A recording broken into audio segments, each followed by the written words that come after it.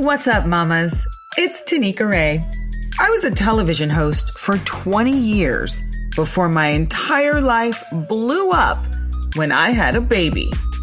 Shifting gears from red carpets to a gig called Mom required a whole new game plan.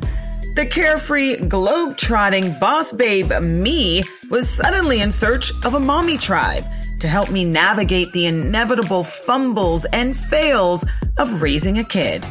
Mama Stay with Tanika Ray is a sanctuary for the mommy collective, where we amplify our self-love and self-care, trade tips on raising conscious kids, help each other fine-tune our boundaries, and celebrate the highs while forgiving ourselves for the lows in the wild, wild, wild, wild world of mommying AF. Hello, lovelies. Welcome to Mama Stay with Tanika Ray. It is Mental Health Awareness Month. We are all up in it. I love this month because it is an awareness. So it's not asking you to fix it. It's not asking you to even take action. If you are a person that hasn't sought help for any issues that you may have, any trauma, any ill, then this isn't judgment. This is take another look. This is an awareness. This is to take a broad look, a scope at where your trauma lies and how you can possibly hurdle it, circumvent it, make it disappear by doing the work of wellness and to heal yourself. I'm going to start with a little story that really made me think today. It really sort of illuminated a light for me. And so I want to thank you, Destiny Bennett. You guys may know her on all social media platforms as they call me Mama Bennett. She's a very young, very introspective, very powerful young lady who's already married to her childhood sweetheart, has children. She's a social influencer. She's doing all the things. But the other day she was on one of the social media platforms talking about trauma. And she said, I don't think I have trauma. I mean, I don't really even think about it. And then she started to dissect a story from her past. Her mom and dad split up when she was very young. And her father then went and married somebody else who already had children. And he became a really fantastic father to them. And then the father and this new wife also had kids. So Destiny would see these kids at school. People who grew up in small towns, public school system, you see people in the neighborhood at school. So she would see these kids who are now being fathered by her father at school, who would talk about how amazing of a dad he was. But yet Destiny didn't know anything about it because she didn't know her father. So even though they lived in the same town, he had access, he never used it. So she went on to say that she was talking to her husband and he's like, yeah, honey, that's fucking traumatic. That you lived around the corner or nearby. He could see you whenever he wanted to hug you, give you a birthday present, and he just didn't. But yet he's happily raising all these other kids with a smile on his face. Well, that's fucking traumatic. And it was brilliant. It made me realize that sometimes we think of trauma with the big T. And I think that may have come from Gabrielle Bernstein, who, if you're not reading her stuff or listening to her podcast, do yourself a favor and do it now. Okay. I find her to be on point. Or Lisa Nichols. Please follow her. Or Glennon Doyle. She gets all the energy out. Now, these are all women who are warriors in seeing yourself, reflection, doing the hard work to find wellness. And I thought about this Destiny story, and I really understand this trauma with the big T versus trauma with the little t. We tend to ignore trauma with the little t. But let's be clear, it only has a little t because we've devalued it. We've ignored it. We've pushed it aside, or we don't even know it's there. She didn't even think about it because it was her normal. Being ignored by her father is what she always knew. So whatever. And I thought about this a lot in my life. Where have I experienced this trauma with the little T and didn't even realize it? Well, I was a part of a women's group a couple of years ago when my daughter was very young. Like I say at the top of this podcast, I was in desperate search of community. So I was with a bunch of women. We all had kids and we were all trying to heal from something. But I still didn't connect to the word trauma. We were on a retreat and the facilitator, shout out Khadijah, she said, okay, let's, I know you guys have been at the pool and you've been laying out in the sun. Let's do some work. Let's dive in and do the hard stuff so that we can all be lighter and lifted from this experience. And she goes, all right, let's talk about our trauma. And I visibly got uncomfortable. I actually got defensive. I got pissed. And I was like, well, not all of us have trauma. I was very upset because in my mind, trauma was rape, incest, molestation, abuse. It was the nasty, disgusting stuff that everybody agreed is trauma. And she was there to say, no. It's little stuff. Sometimes it's the quiet stuff. It's the stuff that sneaks up on you. It's the thing that's always been there that forced you to alter your behavior and the way you move just by its mere presence. Although you still don't give it that much credit. It took me years to get tapped into trauma. For me, I've talked about this before. If you saw Red Table Talk, I was on there crying like a baby. It was a catharsis. I was letting it out that I was a child that was never told she was loved. Now, I hear this is pretty common with the generation that I was born in, but that doesn't make it okay. The deeper part of that story was, unfortunately, my mother's mother passed away 2 months before I was born. Well, that sounds pretty fucking traumatic.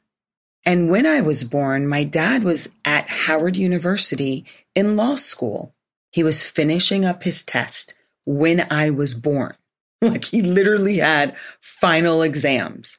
And after I was born, he then needed to go take the bar. So he decided having a baby around was too much of a distraction.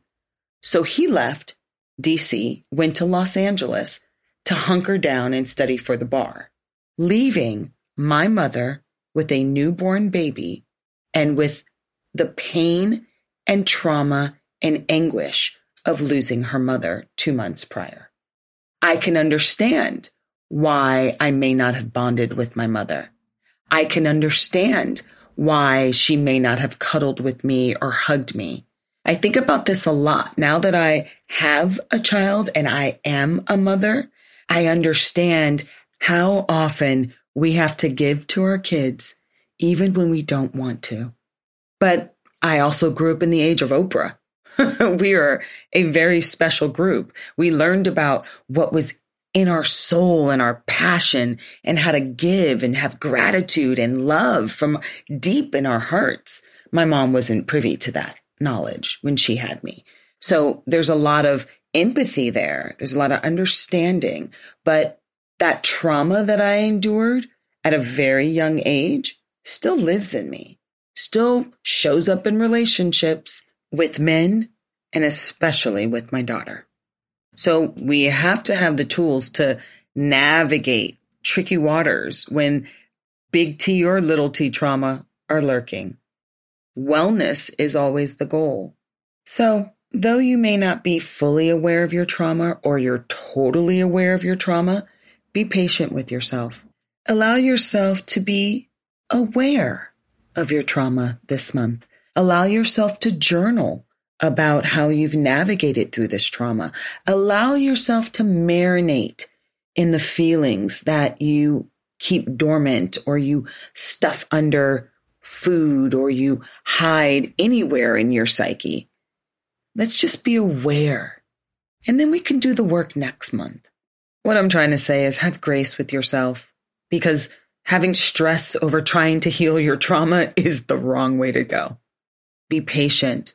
Pour more love into yourself as you're going through the uncovering of your shit.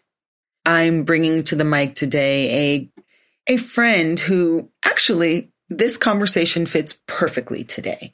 Not only does she teach Spanish, and she's very passionate about teaching Black women specifically Spanish so that they can travel the world and be proficient in communication, but she also has gone through an incredible journey in her life. She's a daughter of a single mom who then became a single mom and was raised by her grandmother. Her strength, her boundaries, her will to just do what needs to be done and do it excellent came from that experience.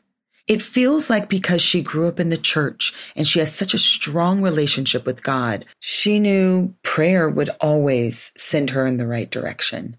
She's strong. She is dedicated to herself and her boys. And her story is just really inspiring to me. One step at a time, with all these little events that you think would knock her down. Miss Kaywanda Lamb, she stood up and she did the damn thing. And she doesn't cuss, so you'll hear me do it a couple times. And, she accepts me for me, y'all. It's all good. That's one of the things I love most in this Mama Stay community is that regardless of how we live our lives, regardless of how we may speak, regardless of how we may look, we accept each other. We have each other's backs. We see each other at the core.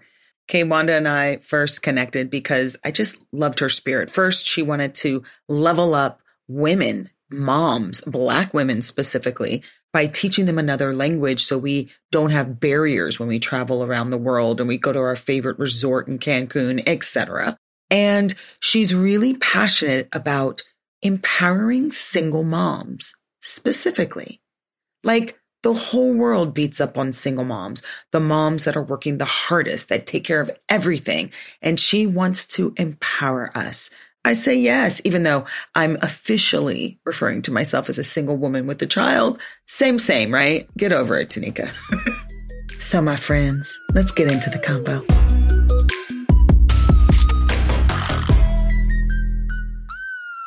That's the amazing thing about having so much grace for moms, because we are doing 1,000 things at once. We have 1,000 things on the schedule. We have 1,000 things on our list of things to do. We are also thinking about how do I make my life better next day. I mean, it's just, that was like a brain fart of like what goes on in my mind at all times. Yes. To even get silence and to get like clarity and to get stillness is work. It's work. And I think I saw a mom post the other day about like how she does everything for somebody else. It might have been in response to your post. And I was like, be quiet, Kaywanda, just move on. Just move on. Because my kids are older now. And one of the ladies was like, and this other group I'm in, she's like, my child is 3. And so I remember what it was like when my kids were 3. I think Nyla's 7, 8. She's 8 now. Yeah. And she's such a beautiful baby and so smart. Oh, my God. And wise and a handful because she's a girl and she wants to probably do all the things, too. Right. All the things. I had to remind myself to be quiet because our journeys are our own. And even though I figured out kind of how to, when I notice that I'm overwhelmed, how to just say no, to start saying no to some things. Other people have to get to that. And for me to come in and say, girl, you just got to start saying no more. It's not going to solve the problem. She's got to get to the point of where she recognizes her worthiness, how she's also worthy of quiet time, self-care, given to other people. And there are a lot of things I think that we have to unravel. Me growing up, good girl, church girl. Oh, give everything away, help everybody else. Give all your ideas, your time, your coaching, your moments to yourself. I did that in my 20s. I did it all my life. And then finally I said, no mas, Tanika. I was like, barrier, wall up. Slate your name. Who are you? And what world have you created for yourself? Because I love that sign behind you. She created a life she loved. Yes.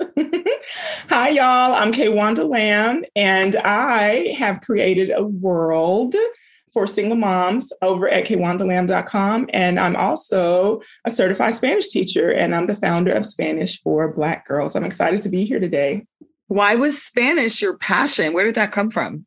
So literally growing up in small town Louisiana, I took French and Latin in high school. And I've always loved people. My family, didn't have means, and I knew I wanted to travel the world. And so I could escape into these new languages, into books. I was the nerdy girl.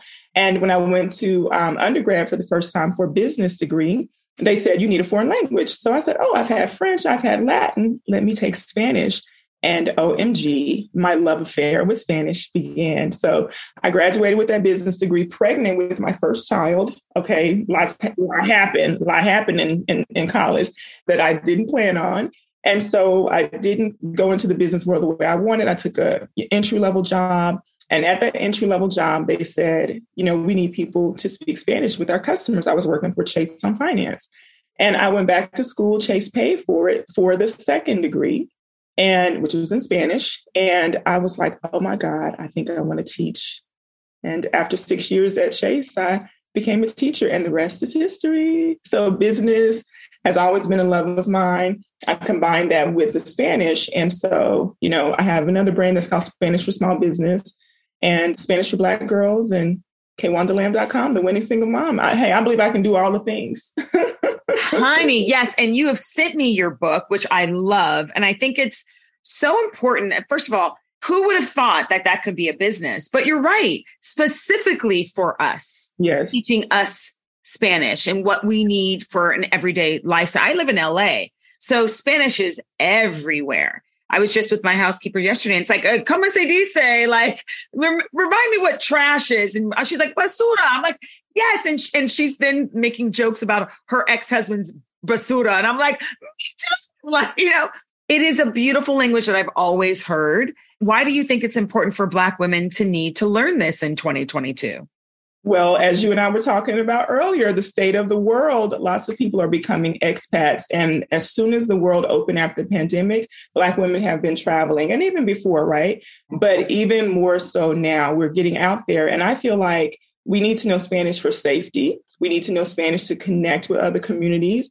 I think we're missing out on a lot of opportunities when we don't add an additional language to our arsenal.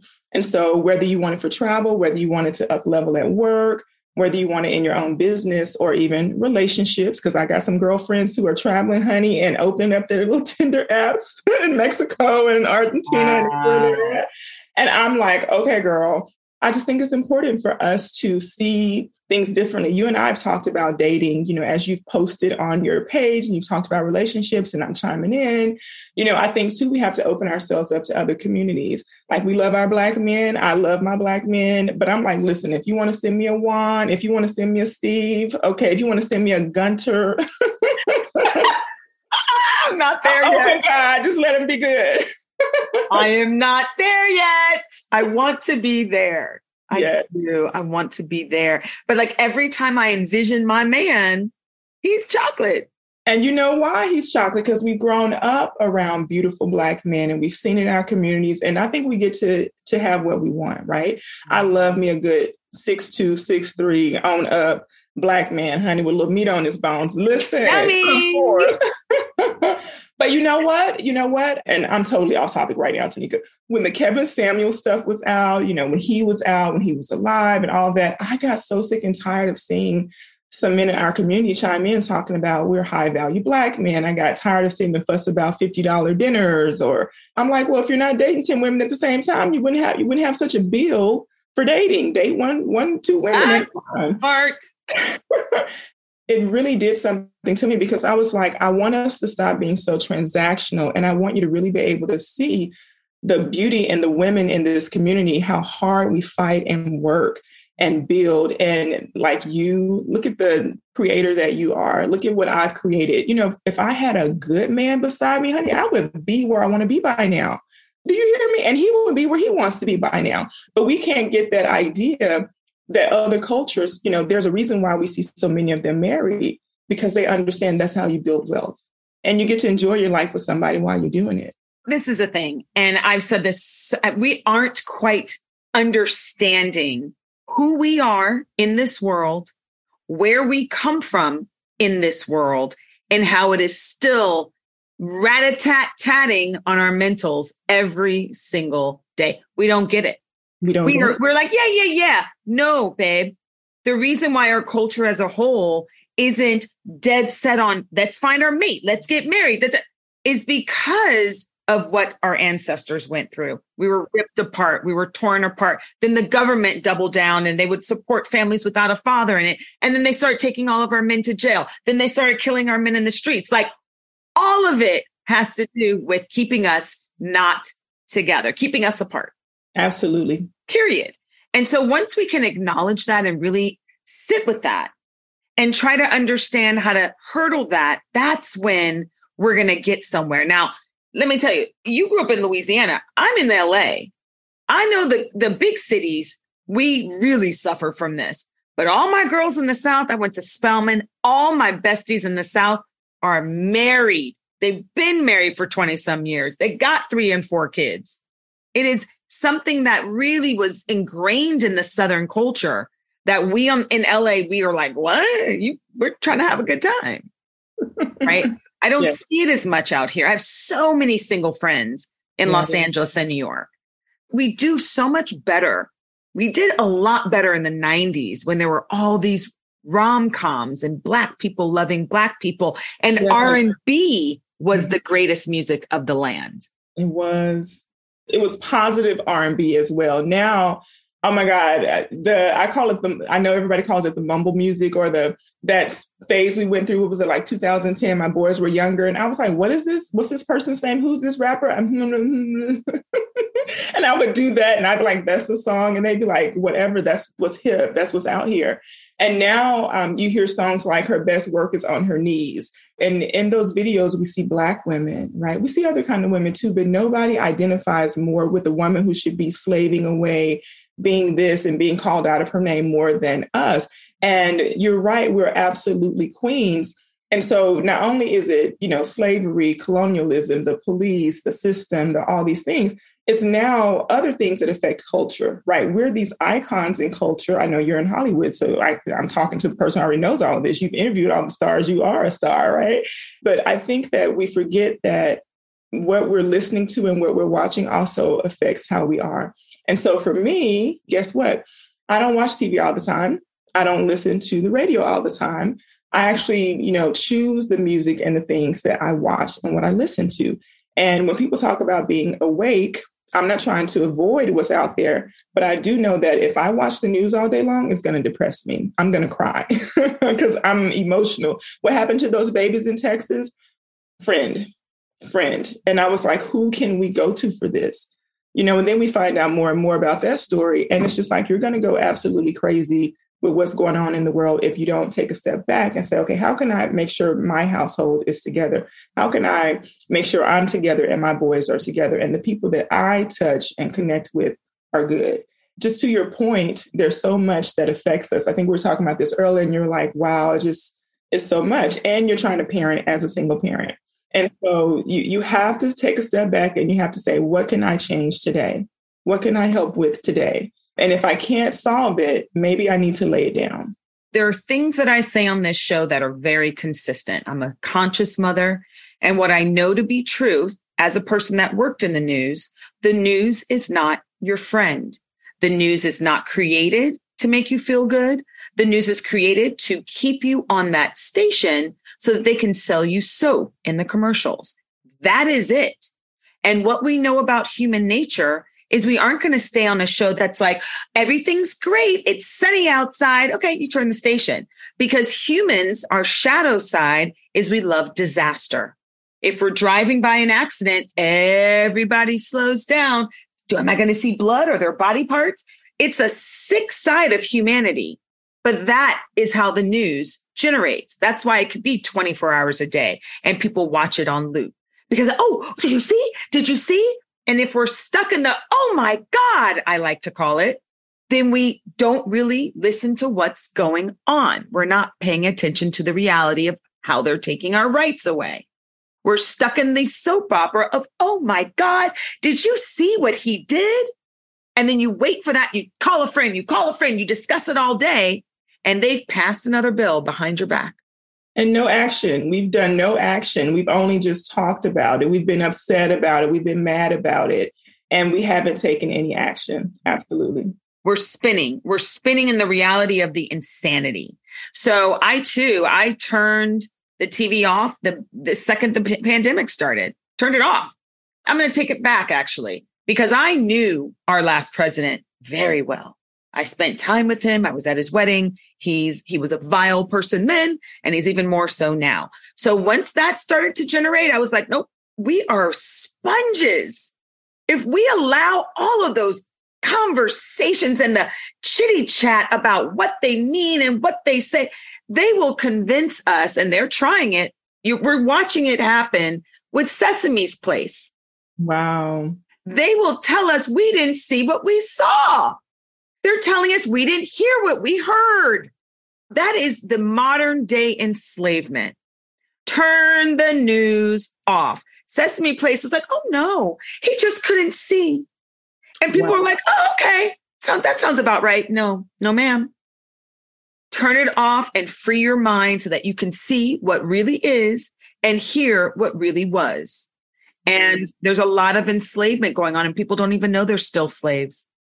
Absolutely. To your point, that goes all the way back to why I love the work that I'm doing with Spanish for Black girls. I love the work that I, spent a lot of years doing with single mothers, and I'm coming back into because I had to take put one on the pedestal, step back on one. Yeah. But I'm going to continue to do this work because we needed the freedom, the understanding, the seeing that you have choices and options.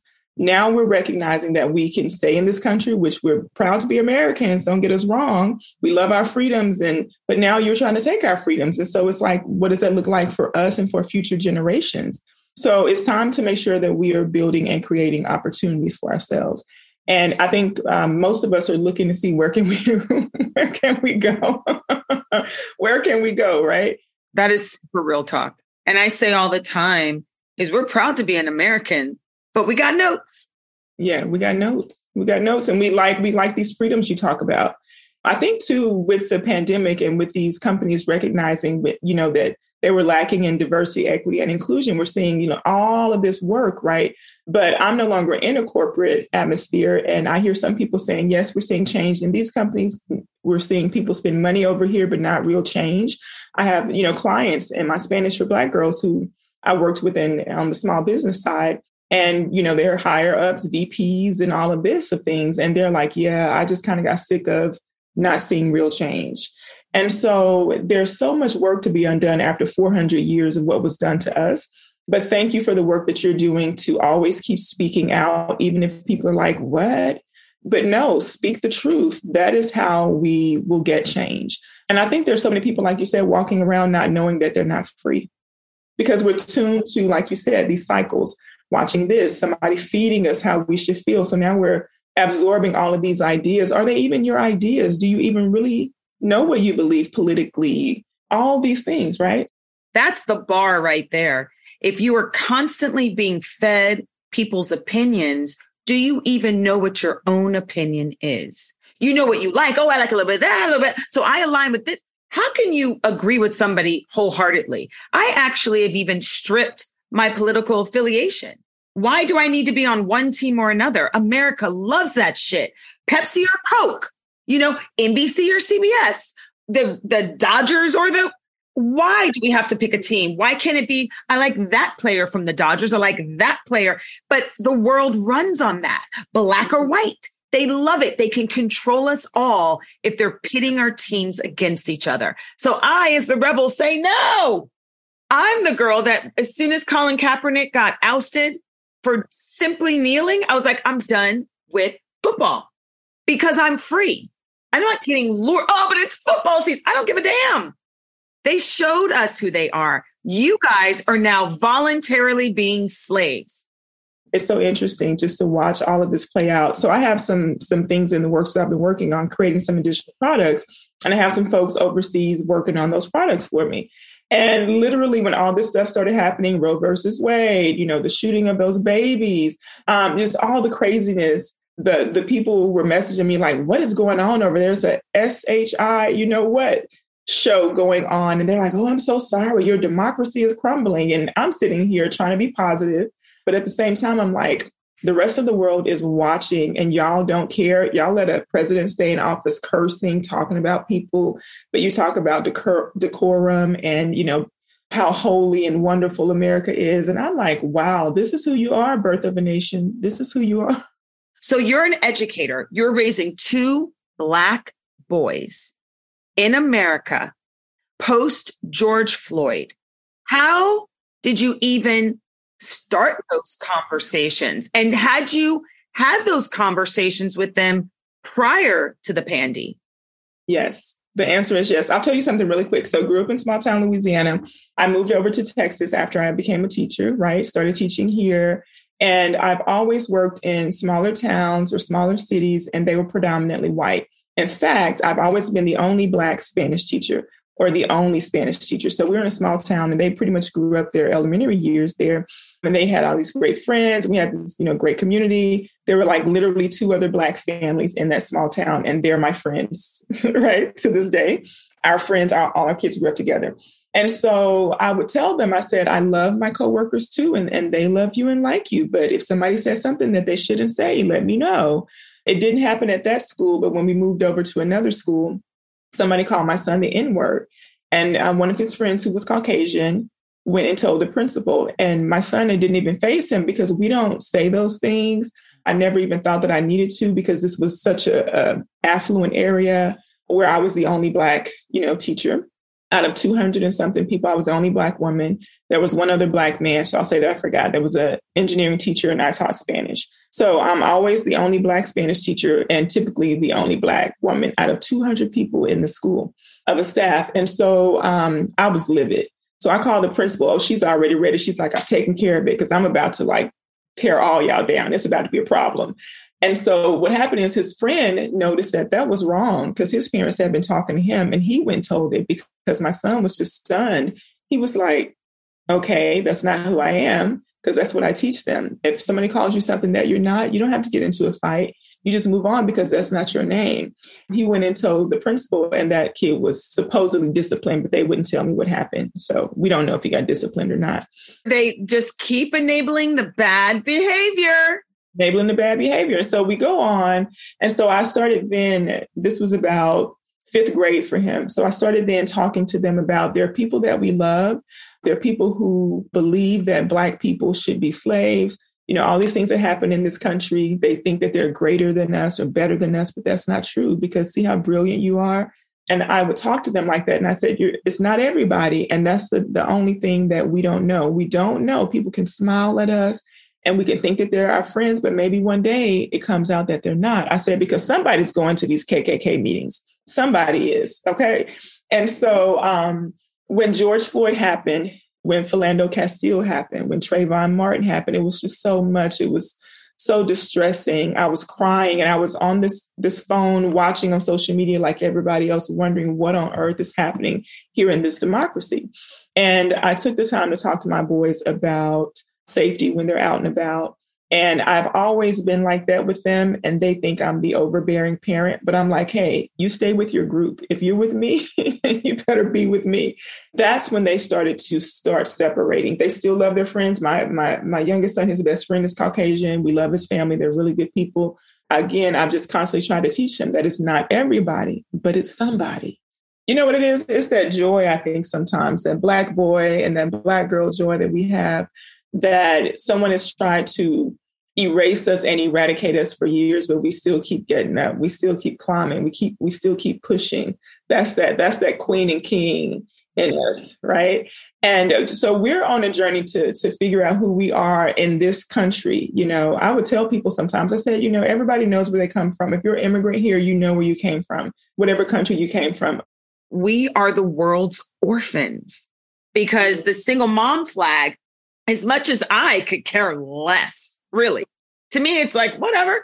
Women do everything anyway. So either I'm taking care of a child or I'm taking care of a child and a man, which, by the way, is just more work. I think it's perfectly fine. So I don't have that issue. But what do you think is the greatest challenge to being a single mom? The doing it all, I think.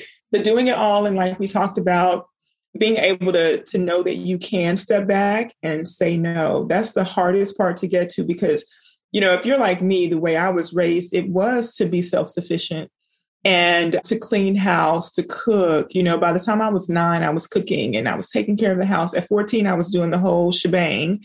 And that was something that I was proud of and excited about. And, because I was working with my grandmother and I loved learning from her and just, doing those things. And when I went off to college, I had all these goals and dreams. I didn't want to be a single mom. My mom was a single mom, actually. And I watched her grow up, living in the house with her parents and then having 5 children, living in the house with her parents, never married. I never wanted to be a single mom. I wasn't even thinking about it. I was a virgin. And so all of this happened to me at the end of undergrad, my first degree. And now I'm pregnant. And now my life is shifting and now it's changing. And oh my God, what am I going to do? Luckily, I had all those skills I had learned. Luckily, I was already a hardworking Black woman. And so when you throw in the mix a man who doesn't want to be in a relationship, doesn't want to be only in a relationship with me, I come to find out, I didn't know this before, wasn't ready to get married or settle down, all these things. I don't even like to talk about my kid's dad, but that's the story that I'll tell y'all, the part of the story I'll share. It just wasn't a good fit. I thought, I would have worked until I was 30, had all my finances together, got my big VP gig. Now I can get married to the love of my life, have my big house, my white picket fence. And that's not the way it happened, right? I take ownership of whatever my part was in that, whatever his part was in that, that's between him and God. But what I knew when I found myself pregnant, and then all these things started unfolding about me not having the white picket fence, the big wedding, the life I wanted, I knew that I had to take care of my boys. And that's all I cared about. So I had the first son 2 years later. So it really hit the fan, 2 years. I was pregnant with a second son, 2 months pregnant when I found out that, this guy isn't faithful to me, right? So it was with the second child, I'm finally pregnant. I realized that I could do it. And I said, you know what? I already have my own apartment. I already have my corporate job. I'm already doing everything just like you said. Why do I have to do like my grandmother's telling me and marry somebody that already isn't able to be faithful just because that's what people do? Like you said, your friends who you've had for 30 years and they're all married and people believe in marriage in the South. They literally were telling me to marry somebody who was already showing me he couldn't be faithful, already showing me he wasn't going to help take care of the kids. I, like you just said, looked at that and I said, it sounds like I'm going to be doing a lot of work, taking care of him, trying to please him, raising 2 babies, working. And I was like, I'm going to be stuck. And I also knew the Kaywanda, I was very shy. I was, the good girl, the people pleaser, the bend over backwards to help everybody. But something in me said, you're going to kill him.